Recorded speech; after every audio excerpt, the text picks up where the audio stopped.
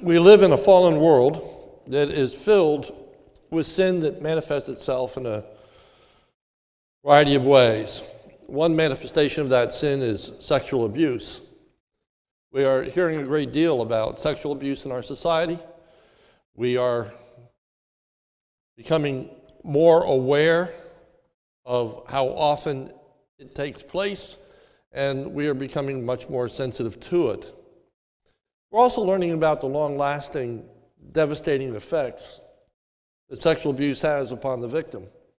And that is very helpful and important that we gain that insight. We need to be developing an ever-increasing understanding of sexual abuse and the compassion that we are to have for those who are abused. We need to understand how it happens, why it happens, and the effect that it has upon its victims. However, sexual abuse is not new to our age. It isn't something that has just occurred in these last 30 years. Sexual abuse has been with us since the time of the fall. Nor are we left to discover on our own the horrors of sexual abuse. It's not as though the Bible is unaware of the events and the circumstances that take place. The Bible, in fact, speaks with great clarity concerning the horrors and issues of sexual abuse. This morning, we're in a rather disturbing portion of Scripture. We are brought face to face with a tragic example of sexual abuse. What is revealed is an incident of rape. The Scriptures are not vulgar, but they are candid in their depictions. We have a clear view of what takes place. I submit to you, this is a heart-wrenching text. And if you allow yourself to take it all in, then I'm almost certain there are going to be moments that you're going to feel very uncomfortable. But know that the Scriptures contain these events for a reason. It's important that we understand the realities of life, and extremely important that we understand them from a biblical perspective, that we understand what the Bible has to say about the issues that are so prevalent before us. We must learn all that this narrative has to tell us. We have in this account both the perspective of the victim as well as the abuser. And that's how I'm going to approach the text this morning. First, looking at the perpetrator of sexual abuse, and then the victim of sexual abuse. So we begin by looking at the perpetrator of sexual abuse, namely Amnon. So what do we learn about him? Well, first we learn that he's one of David's sons in verse 1 of chapter 13. Amnon, David's son. We learn that Amnon's victim would be his half-sister, namely Tamar, for it tells us in verse 1 that he had a beautiful sister whose name was Tamar. We learn that Amnon had an unhealthy preoccupation with sex. Absalom was infatuated with Tamar. He could not get her out of his mind. She was beautiful, according to verse 1, and he was crazy about her. It tells us in verse 1 that he loved her, and verse 2, and Amnon was so tormented that he made himself ill because of his sister Tamar. Now, when the Scriptures say that he loved her, we discover that that love is really a lust, an extreme desire for Tamar. And what was driving him crazy was that he wanted to have a sexual relationship with her, and he couldn't. If you look at verse 2, it says, and Amnon was so tormented that he made himself ill because of his sister Tamar. And here's the reason, for she was a virgin. She was a virgin. She had never had a sexual relationship with anyone, and it seemed impossible to Amnon to do anything to her. He didn't see any way that he could have his sexual desires gratified, and so it drove him crazy. Amnon had an unfiltered and unchecked thought life. He just allowed himself to dwell on these thoughts. He came to view his half-sister as a sex object. He became frustrated, for he saw no means to gratify his sexual desires. Next, we learn that Amnon turned to the wrong place for guidance. Amnon had a friend who was a conniving schemer. In verse 3, it says, "But Amnon had a friend whose name was Jonadab, the son of Shemaiah, David's brother. And Jonadab was a very crafty man," meaning that he was a schemer, meaning that Joab knew how to get what he wanted at any cost. And Amnon confided in this friend, verse 4. "And Amnon said to him, O son of the king, why are you so haggard morning after morning? Will you not tell me?" Amnon said to him, "I love Tamar, my brother Absalom's sister." And so now Amnon's friend, Jonadab, gives him some very ungodly advice. Verse 5. Jonadab said to him, "Lie down on your bed and pretend to be ill. And when your father comes to see you, say to him, 'Let my sister Tamar come and give me bread to eat and prepare the food in my sight, that I may see it and eat it from her hand.'" So he was laying out a plot for Amnon to have his way with his half-sister. This teaches us that we must be very, very careful regarding the people from whom we get advice. Obviously, this was very bad advice, very ungodly advice. And we learn next that Amnon put a sinful plan into place that would gratify his sexual desires. And now we focus on the elements of that plan. The first element was that Amnon planned to deceive others. It started with Amnon deceiving his father. Verse 6. "So Amnon lay down and pretended to be ill. And when the king came to him and said," "And when the king came to see him, Amnon said to the king, 'Please let my sister Tamar come and make a couple of cakes in my sight, that I may eat from her hand.'" Verse 7. "Then David sent home to Tamar, saying, 'Go to your brother Amnon's house and prepare for him.'"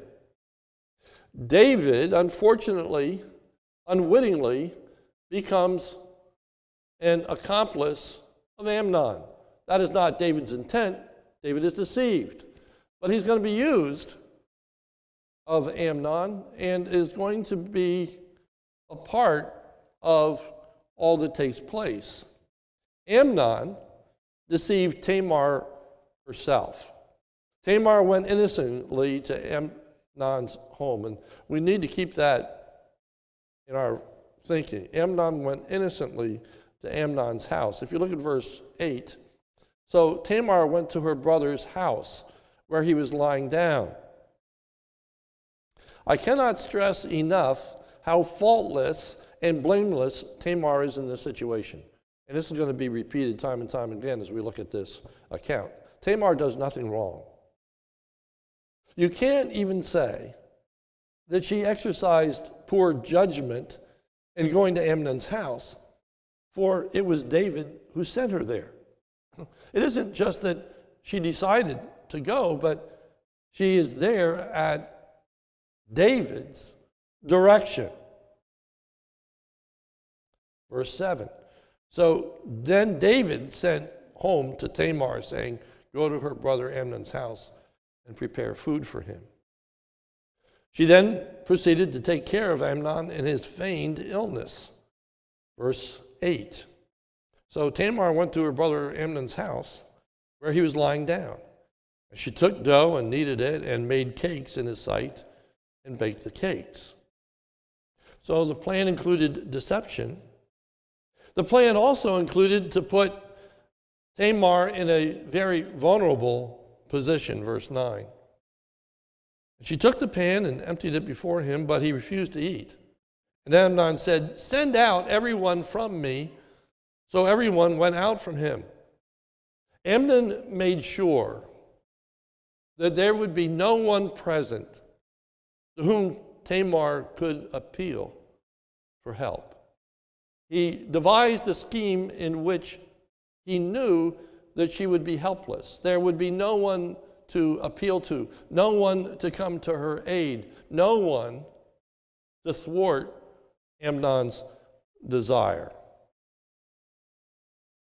The third element of this plan was a refusal to take no for an answer. Amnon extends an invitation to Tamar to have sex with him, verses 10 and 11. Then Amnon said to Tamar, "Bring the food into the chamber that I may eat from your hand."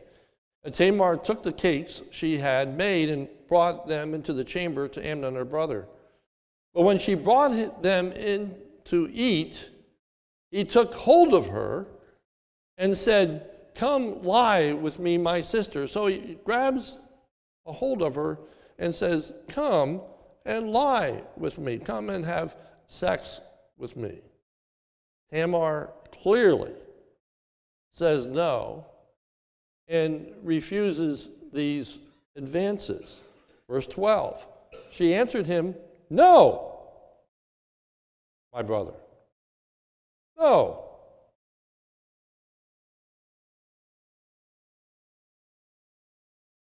And Tamar also understands where this situation is headed. Remember, Amnon has a firm hold on her, and she plainly says, "Do not rape me. Do not rape me." Verse 12. She answered him, "No, my brother, do not violate me."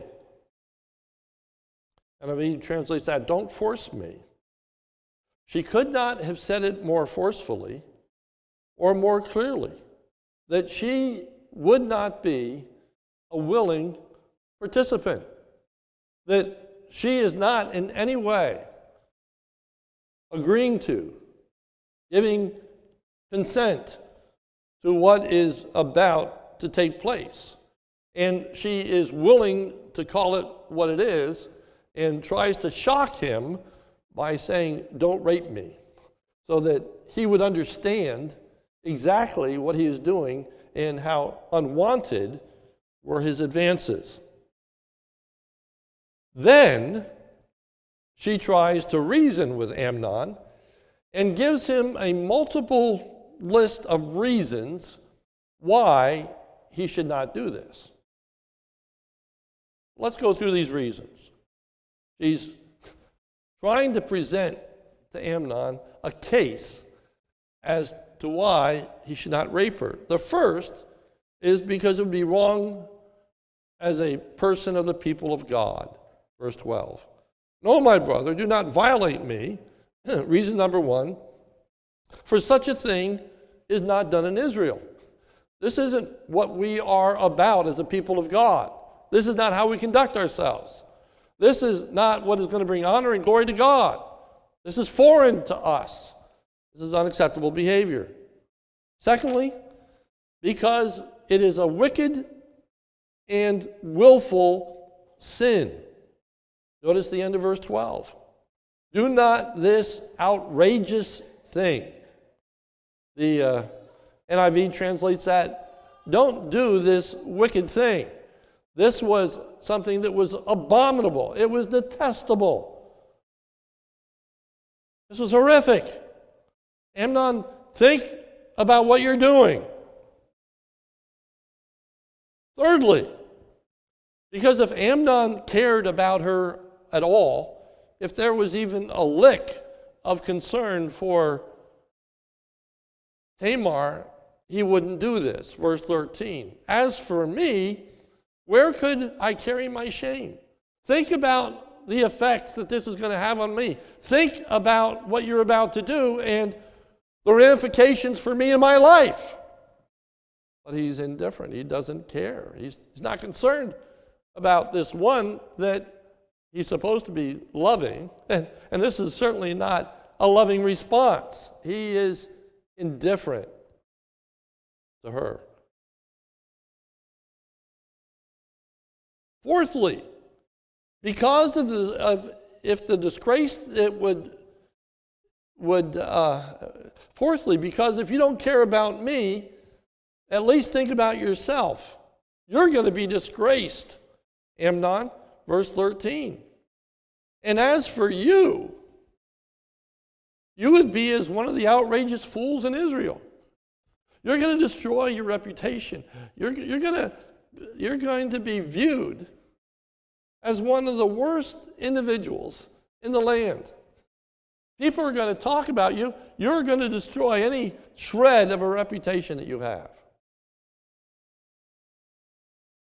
And then, fifthly and lastly, because there's an alternative. There's an alternative.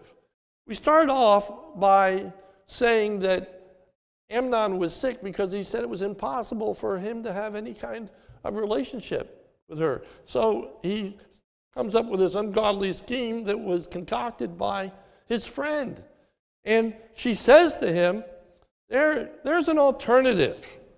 Look at the end of verse 13. Now therefore, please speak to the king, for he will not withhold me from you. There's an alternative. You can ask the king. The king will give you to me. That may seem like a strange thought, but I would just remind you that Sarah is Abraham's half-sister. In Genesis 20, 11, and 12, Abraham said, I did it because I thought there is no fear of God at all in this place, and they will kill me because of my wife. Besides, she is indeed my sister, the daughter of my father, though not the daughter of my mother. And so Abraham and Sarah were half brother and sister and were married. And so here, she's just saying, there's an alternative. There's an alternative. All these things we need to keep in mind. However, her pleas fall on deaf ears. Amnon was unwilling to listen to reason. 5 different bases that she appeals to say, don't do this. Verse 14, but he would not listen to her. He would not listen to her. And so he forcefully raped her. Verse 14. But he would not listen to her, and being stronger than she, which has this connotation, she resisted, she put up a fight. She didn't want this to happen, but he was stronger than she was, and he violated and lay with her. And the NIV says it as clearly as I've been saying it all along. The NIV translates it, but he refused to listen to her, and since he was stronger than she, he raped her. He raped her. It's really, really tragic. And I'm going to be making application, but I'm saving it for the end. I just want you to see what has taken place. That was the action of the perpetrator. But now I want us to focus on the victim, on Tamar. And to take a close look at all that she endured and would have to further endure. First, looking back over the story, we see that she's trapped in verses 5 to 11. She was innocently placed in a situation from which there was no escape. She was helpless. She had no place to turn. No screams for help would have been heard. She could not escape what was happening to her. He had a hold of her, and he was stronger than she was. She was helpless. She was helpless. Secondly, we see that her pleas to her predator to stop were ignored. Verses 11 and 12. But when she brought them near to him, he took hold of her and said to her, "Come lie with me, my sister." She answered him, "No, my brother." Do not violate me. And then gives these 4 reasons as to why he shouldn't. In verse 14, but he would not listen to her. He would not listen to her. See here the willful and selfish desires of Amnon. See that he puts himself and his lusts over anything that she feels or thinks. He won't listen to reason. He won't back off. He won't take no for an answer. He's going to do what he's going to do, regardless. Regardless. Third, we find that Tamar was indeed forcefully raped in verse 14. This was not consensual in any way. End of verse 14, and being stronger than she, he violated her and lay with her. She had done all that she could do to prevent it. She had said no. She tried to reason with her attacker. She physically resisted, all to no avail. All to no avail. Think of what must have been going through her mind. And we don't have to even wonder at some of the thoughts as we see the reasoning that she put forth. Next, Tamar is then despised by her abuser. What is truly odd and egregious is that now, as before she was an object of his lust, now she becomes the object of his hatred. Amnon turns against her with a ferociousness. Verse 15. Then Amnon hated her with a very great hatred. So the hatred with which he hated her was greater than the love which he had for her. He had been so infatuated, he couldn't get the thought of her out of his mind, and now he can't even begin to look at her. He wants nothing to do with her. He doesn't want to think about her.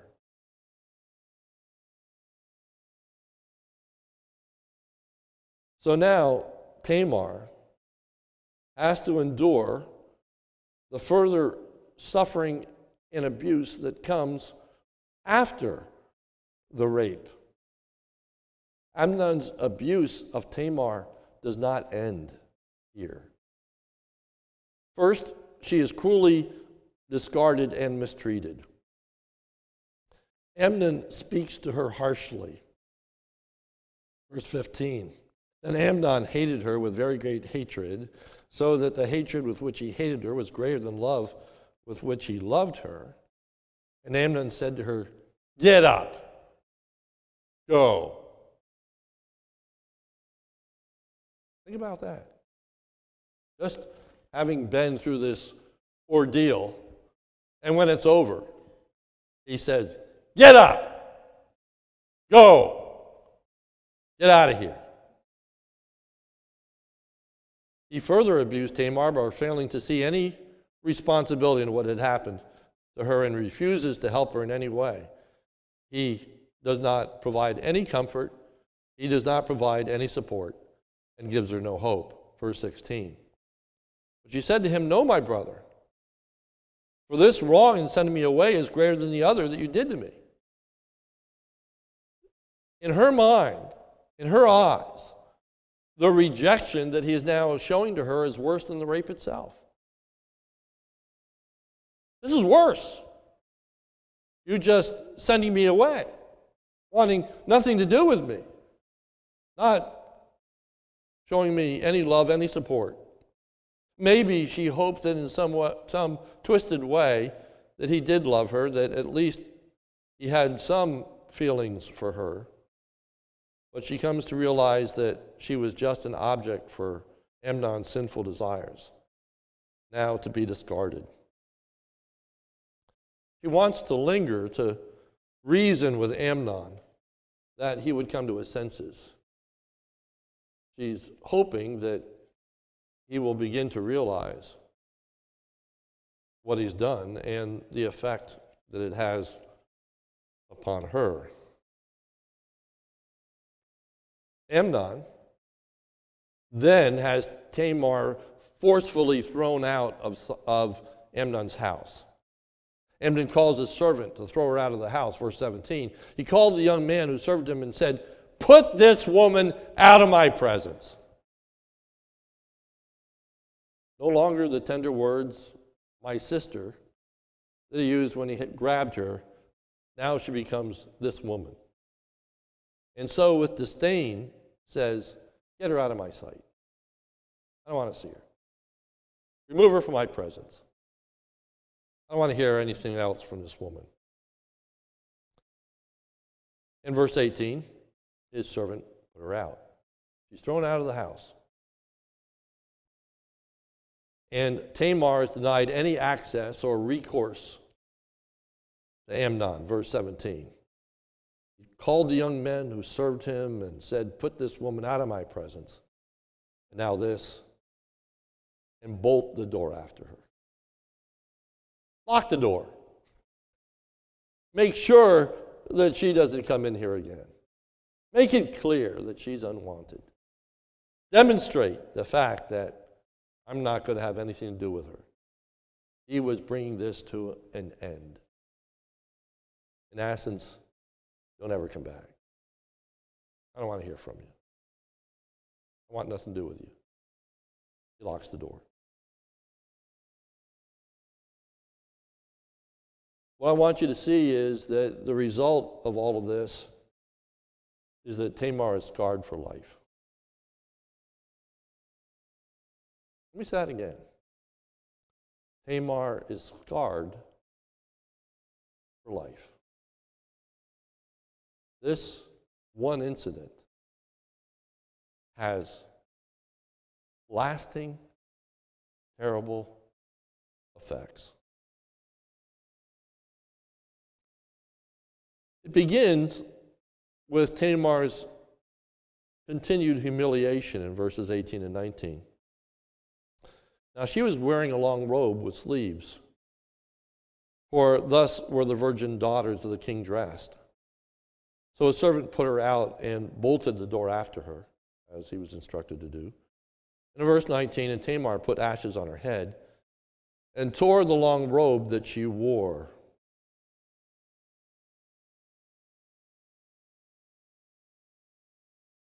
Second, it continues with her emotional suffering. Verse 19. And she laid her hand on her head and went away, crying aloud as she went. This tearing of her clothes,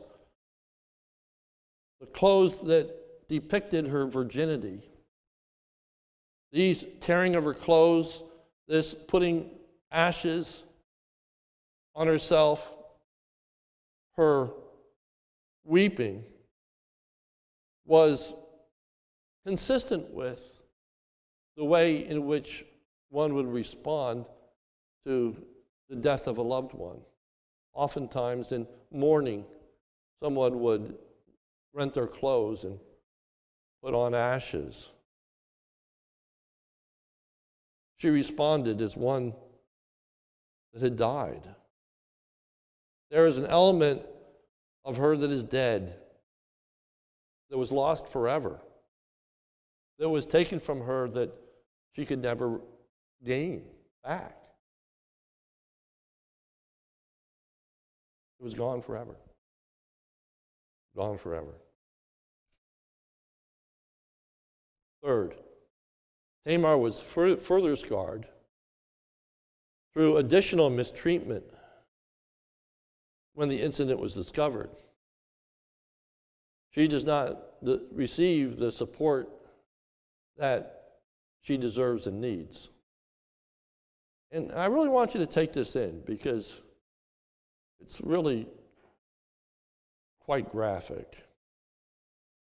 When Absalom sees Tamar, he knows that there's something wrong, and it's easy for him to put two and two together.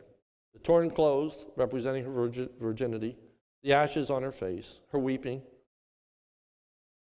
So he asks the question in verse 20. And her brother Absalom said to her, has Amnon your brother been with you? He lays it out there. It's quite obvious. He doesn't have to say a word. Has Amnon your brother been with you?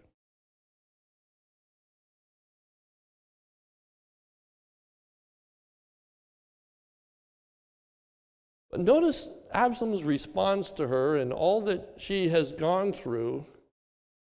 It is appalling. There is so little compassion, no comfort, no understanding of what she has experienced and is experiencing. Instead, he silenced her for the sake of the family's reputation. Let me say that again. He silenced her for the sake of the family's reputation. Notice verse 20. Her brother Absalom said to her, has Amnon been with you? Now hold your peace, my sister. Now, hold your peace.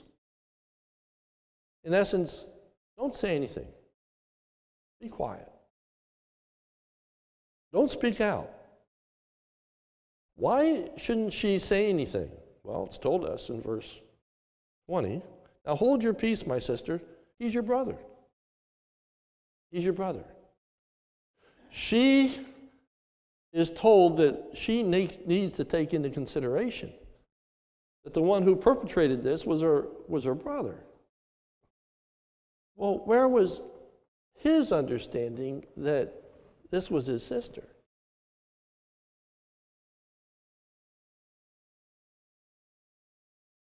The fact that Amnon was her brother did not mitigate the situation. It made it worse. It made it worse. Here was her own brother that had done this to her. Take into consideration, this is your brother. There's where the lack of compassion, there's where the lack of understanding. Doesn't make it better, it makes it worse.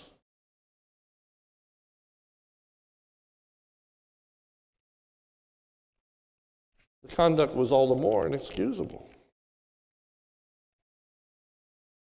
He tells Tamar to just put it out of her mind. Just get over it. And look at these next words. Do not take this to heart. Do not take this to heart.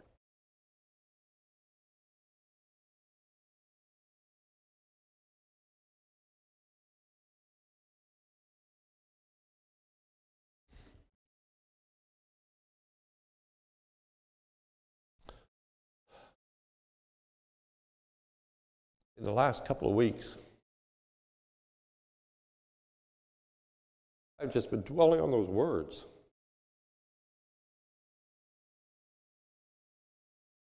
What does that convey? How can you understand that? How can I explain that? Don't take it to heart. Don't take it seriously. Don't let this bother you. Don't be upset. Don't take it to heart.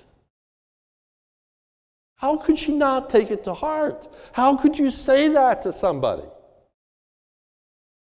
That this is okay. It's not okay.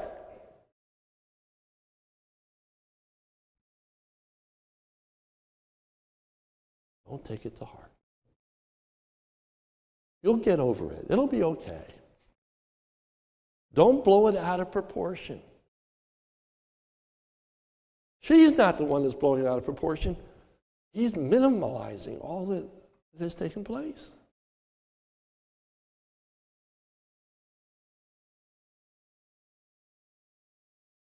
Now,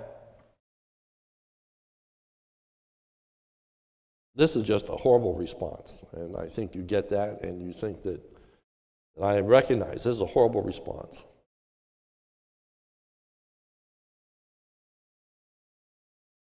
And at the same time, and here is the real mystery to life, these conflicting kinds of emotions that people have, and not knowing how to respond to a situation and knowing what to say, what to do. Life is complex. Life is hard. And there are no great responses to sin. There's no easy course of action to take place. Amnon is indeed touched by what happens. He isn't so callous that he's totally clueless. Doesn't do the best by any means, but he's not totally clueless. And I submit to you, we know that for two reasons. It tells us in verse 22 that Absalom spoke to Amnon neither good nor bad. For Absalom hated Amnon because he had violated his sister Tamar. So he wasn't indifferent to the situation. He hated Amnon for what he had done. And he just refused to speak to him after that. Absalom eventually murders Amnon for what Amnon had done, verse 28. Then Absalom commanded his servants, mark when Amnon's heart is merry with wine, and when I say to you, strike Amnon, then kill him, do not fear. I will not command you, be courageous and be valiant. And so 2 years later, he has Amnon murdered. So he's not indifferent. That's not the right response either, and I'll talk about that in my application. But he's bothered by what takes place.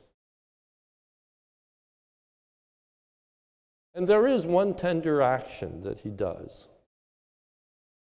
In 2 Samuel chapter 14, verse 27, and this is really, really easy to ignore because, when we look at these genealogies and all that stuff, we've been talking about how easy it is to jump over all that stuff. But in 2 Samuel 14, 27, we're just given this little statement. There was born to Absalom 3 sons and 1 daughter whose name was Tamar. She was a beautiful woman.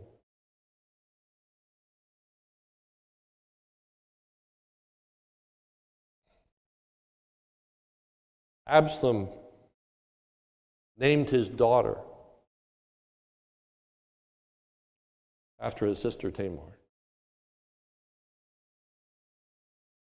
He must have had some respect. Maybe this was his way of saying, in a way you have an ear. I don't know, but it's a tender action.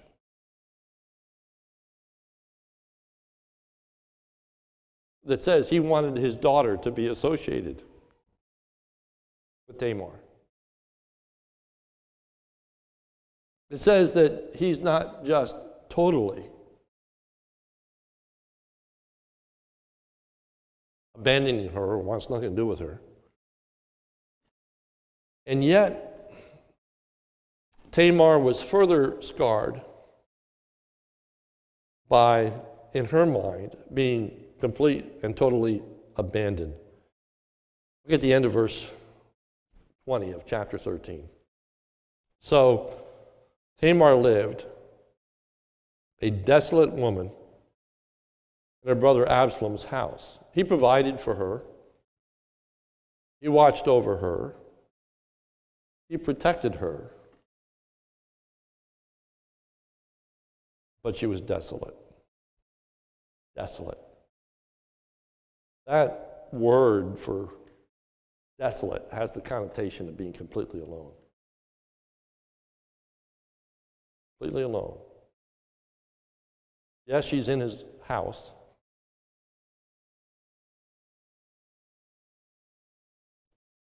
But all alone.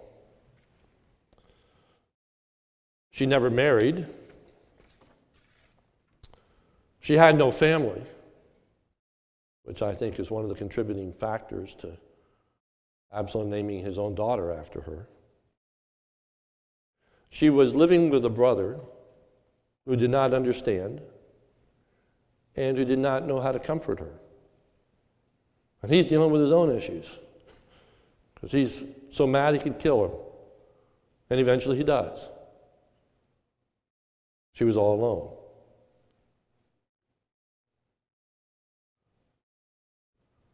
I believe this is given to us for a lot of reasons, and one of them is so that we might better understand what someone who is a victim of sexual abuse goes through. So we're not among those that say, get over it. It's no big deal, don't blow it out of proportion. No, it has lasting effects. What are the results? Well, first of all, in the life of the family, David the king and father responds in anger and inactivity. Verse 21. When King David heard of all these things, he was very angry. He was very angry. But as I tried to think through this passage, one of the questions I had was, what was he angry about? He was very angry. But what was he angry about? Was he angry because he was deceived and taken advantage of? And was he angry because of unwittingly be a part of this? Was he angry because this was his son and he had done such a thing? Was he angry because of the hurt and the heartache that Tamar was experiencing? I don't know. He was angered, but he didn't do anything about it. He's the king. He's responsible for justice. He never addresses it. Never deals with it. And that's going to have lasting effects on his kingship and his kingdom. All that will be unfolded in the weeks to come. Absalom responds with a seething and growing hatred. Absalom refused to talk to Amnon, verse 22. He's unwilling to confront Absalom, and eventually he kills him. The family strife that is present is going to have a tremendous consequence for the kingdom and for the nation. What are some of the important takeaways from this passage? Well, first of all, let me say, and there are quite a few takeaways. There's so many different ways that you could approach these applications. But the first is the perversion that we ought to abhor. We ought to just shrink back from this. I've been very blunt this morning, and because I want us to be shocked. I want us to look at this passage and go, wow. We should never minimize. We should never lose sight of what she calls a wicked and outrageous event that should never take place in Israel. So the first is that we should be abhorred. The second is we should look at the responses that are to be avoided. And all of these responses are bad. Amnon, lust without restraint. I say to the guys of all ages, and I'm kind of sorry that the teens aren't here this morning, but guys of all ages, look at the course that you are upon. Do you have an unhealthy preoccupation with sex? Are you deceiving others in lying about your relationship so that you can be alone and do things that you know that others would not approve of? You create situations in order for your sinful desires to be fulfilled. Are you ever unwilling to take no for an answer? Pushing people to do things that they're uncomfortable with, things that they don't want to do. And out of the guise of loving, try to persuade people to give in to your own desires. Jonadab was cunning without principle, a conniver, a schemer. David had anger without justice. It's not enough to be angry. We need to be just. Absalom, hatred without restraint. Thirdly, what are we to learn from Tamar? Well, are we willing to try and understand the pain and heartache that one is experiencing who is the victim of sexual abuse? Are we willing to try to enter into their grief? Do we understand that there are people who are suffering in silence, who feel all alone and abandoned? And I ask myself, how can we minister to those who are suffering from sexual abuse if we don't even know who they are? If they indeed are suffering in silence, how do you minister to someone who is suffering in silence? Well, one thing I think that we can do is to be very guarded in the way in which we talk about sexual abuse, the way we talk about the things that take place in our society.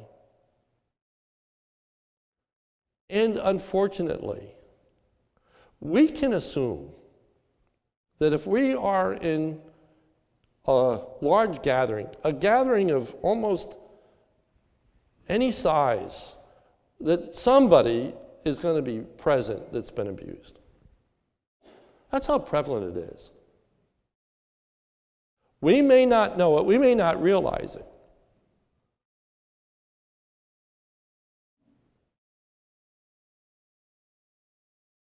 But there will be people who have been abused. And we can't be naive to that. We can't be ignorant of that. We can't close our eyes to that.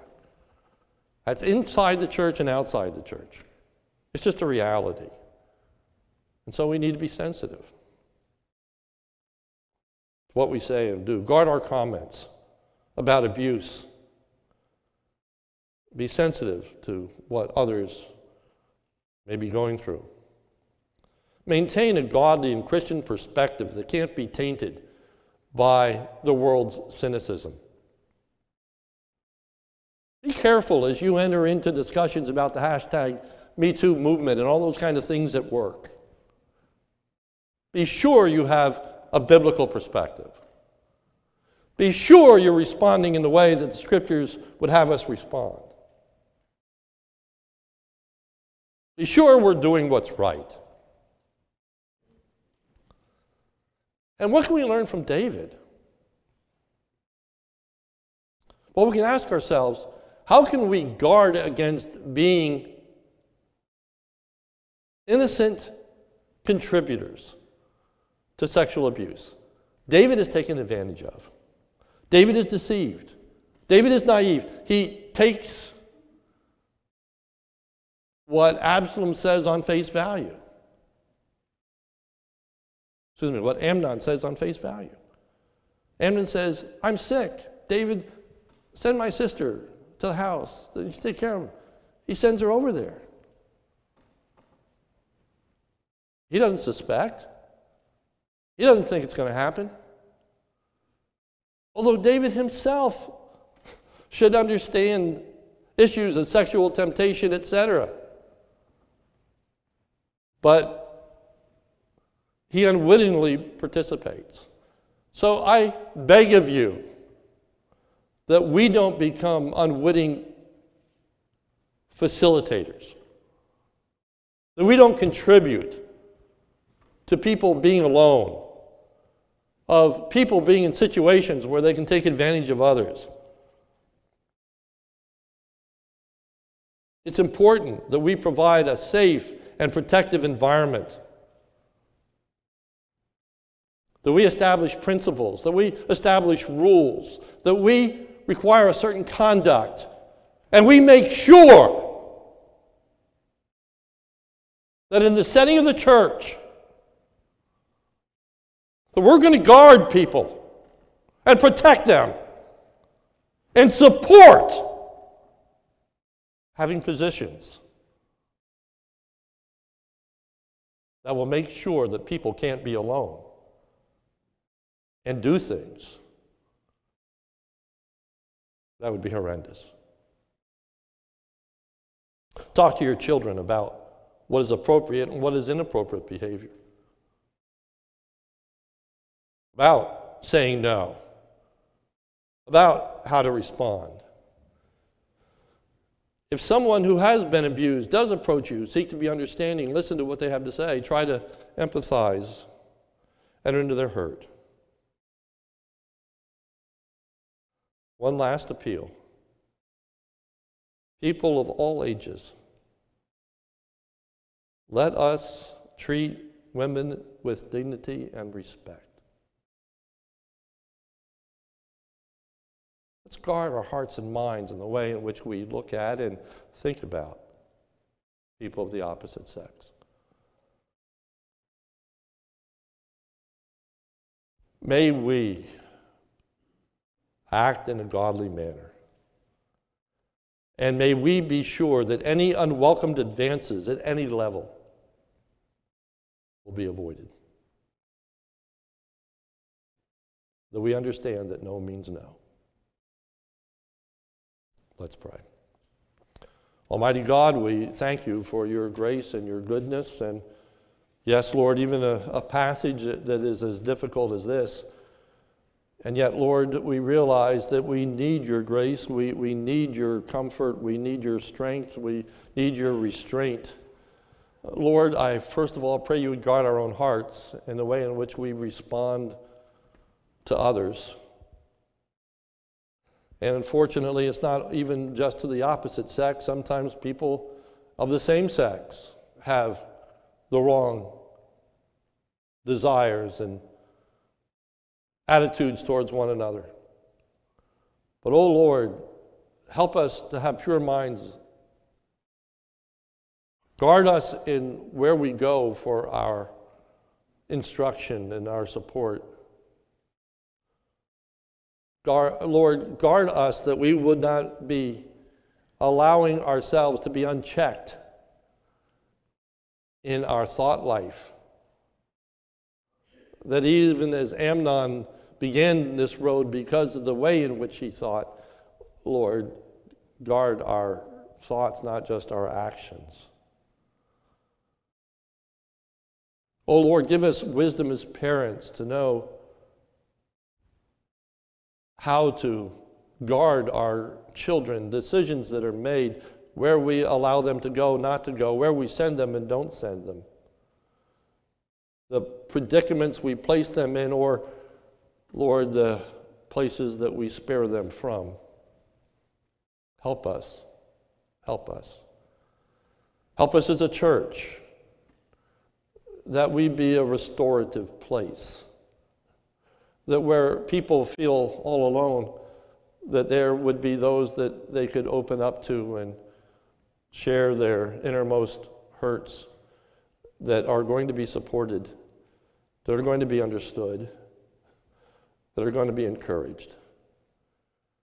And Lord, give us a desire to protect our brothers and sisters in Christ. Lord, give us that desire to limit our own freedoms in order to protect others. Help us to be as wise as serpents and as harmless as doves. For it's in Jesus' name I pray. Amen.